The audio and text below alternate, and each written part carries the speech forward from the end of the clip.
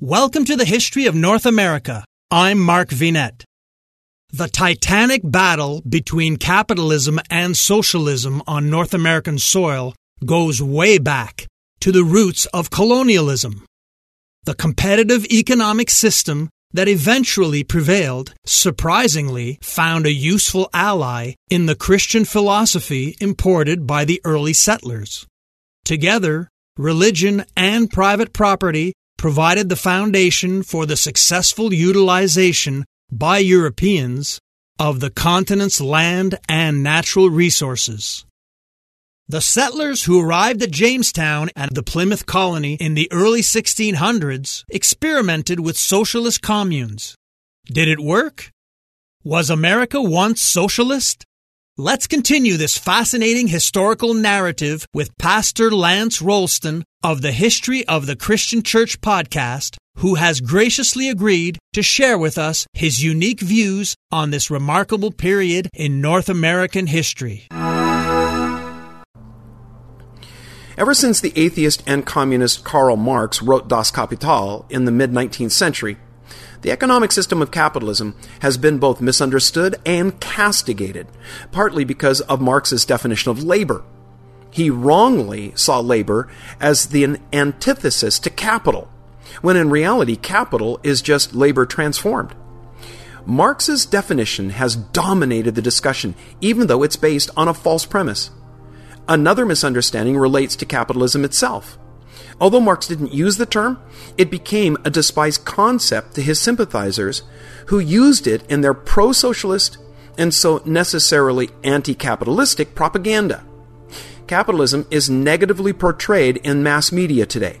Ironically, even many news anchors, celebrities, and university professors who are paid millions of dollars annually, a capitalist salary, cast aspersions on capitalism, biting the hand that feeds them. In reality, capitalism is only a synonym for free enterprise and free markets. If these terms were consistently used instead of the word capitalism, socialists would have a more difficult time getting people to see capitalism as evil. This would be especially true in societies that have a strong tradition of freedom, like the United States and Canada and Great Britain.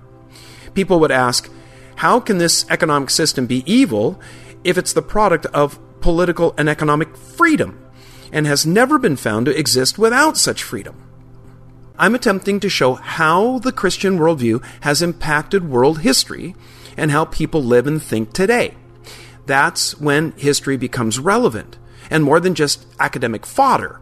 It's when we understand how the past influences today, and the influence faith has had on property rights and individual freedom. I'm simply trying to show how a Christian worldview does tend to promote a certain kind of economic system, and that system flows from what it says about property rights. A definition of capitalism by Pope John Paul II is quite relevant. In 1996, he asked rhetorically whether the Eastern European countries, where communism had failed, should opt for capitalism.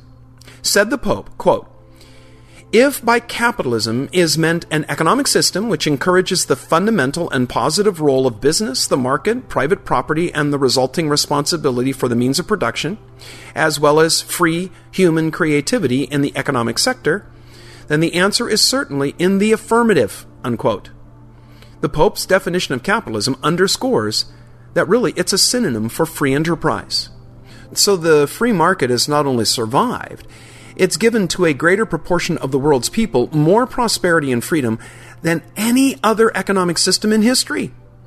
As Milton Friedman has shown, in countries where the free market is not permitted to operate, the gap between the rich and the poor is the widest. It can be argued further that a free market economy as it is practiced in America is of all economic systems the most moral, and that it does not coerce or compel individuals to make economic transactions. It permits individuals or companies to act voluntarily. Individuals need not buy or sell their products unless they so desire. Furthermore, individuals are not compelled to produce a product against their will, as is the norm in socialist or so-called planned economies. Finally, given the positive relationship between economic freedom and a nation's prosperity, the following question needs to be asked. Is it merely accidental that the greatest amount of freedom and the accompanying economic prosperity happen to exist in countries where Christianity has had and continues to have a dominant presence and influence? The evidence shows rather decisively that a capitalistic mode of life whenever siege conditions do not prevail. On a deeper level, and maybe this gets more to the heart of the issue, is the question of the profit motive.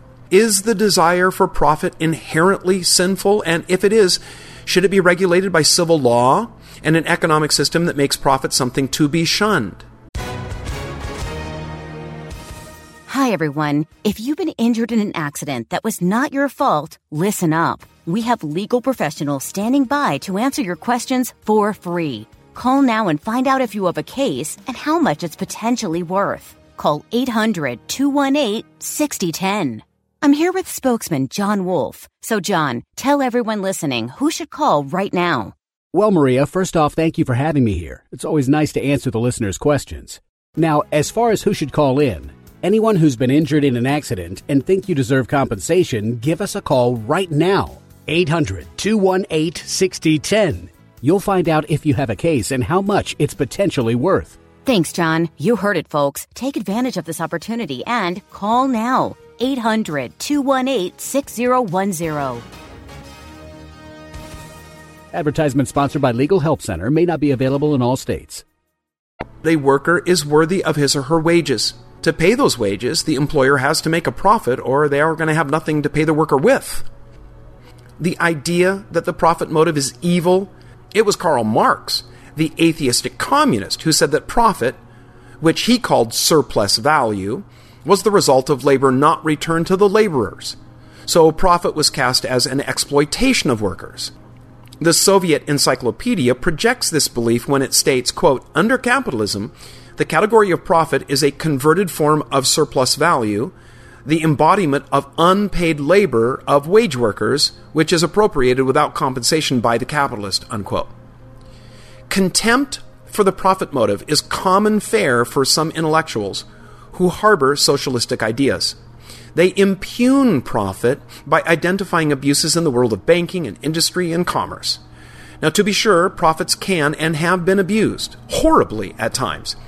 But if this is to be used as condemnation for free enterprise, then socialism has to be held to the same standard. And when it is, it fares worse than the free market.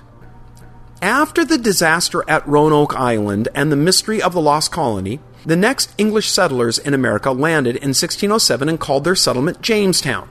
After a rough start that saw the colony nearly destroyed, Captain John Smith arrived and made moves to make it successful. The colonists were economically organized as a socialist community, requiring all settlers to give all products of their labor to the common store.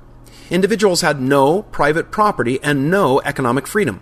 This system quickly turned disastrous, bringing famine and starvation. An early historian wrote, quote, it was a premium for idleness and just suited the drones, who promptly decided that it was unnecessary to work themselves since others would work for them, unquote.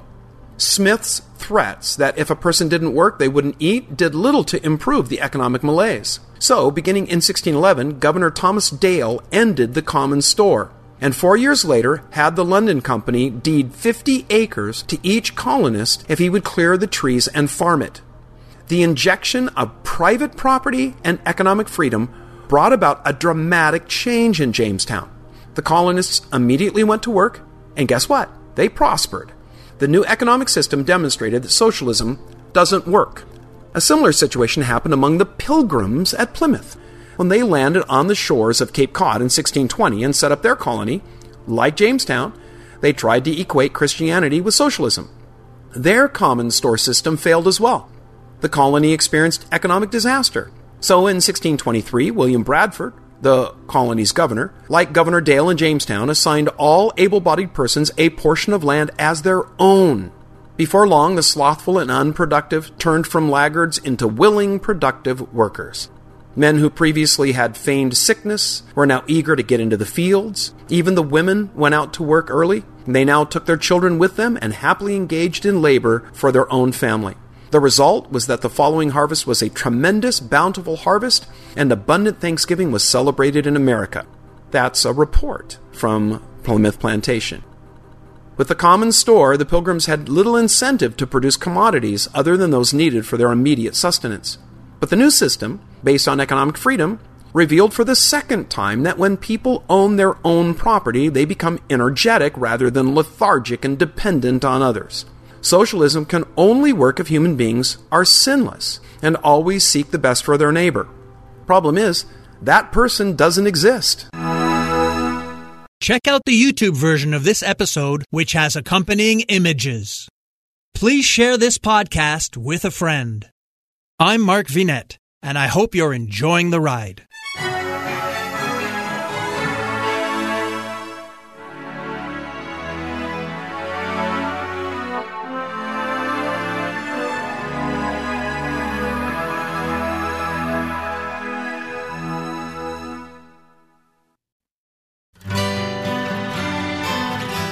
The Historical Jesus Podcast is the sweeping saga of the life and times of Galilean Jesus of Nazareth, as well as the faith, religion, and church founded to honor and disseminate his acts and teachings.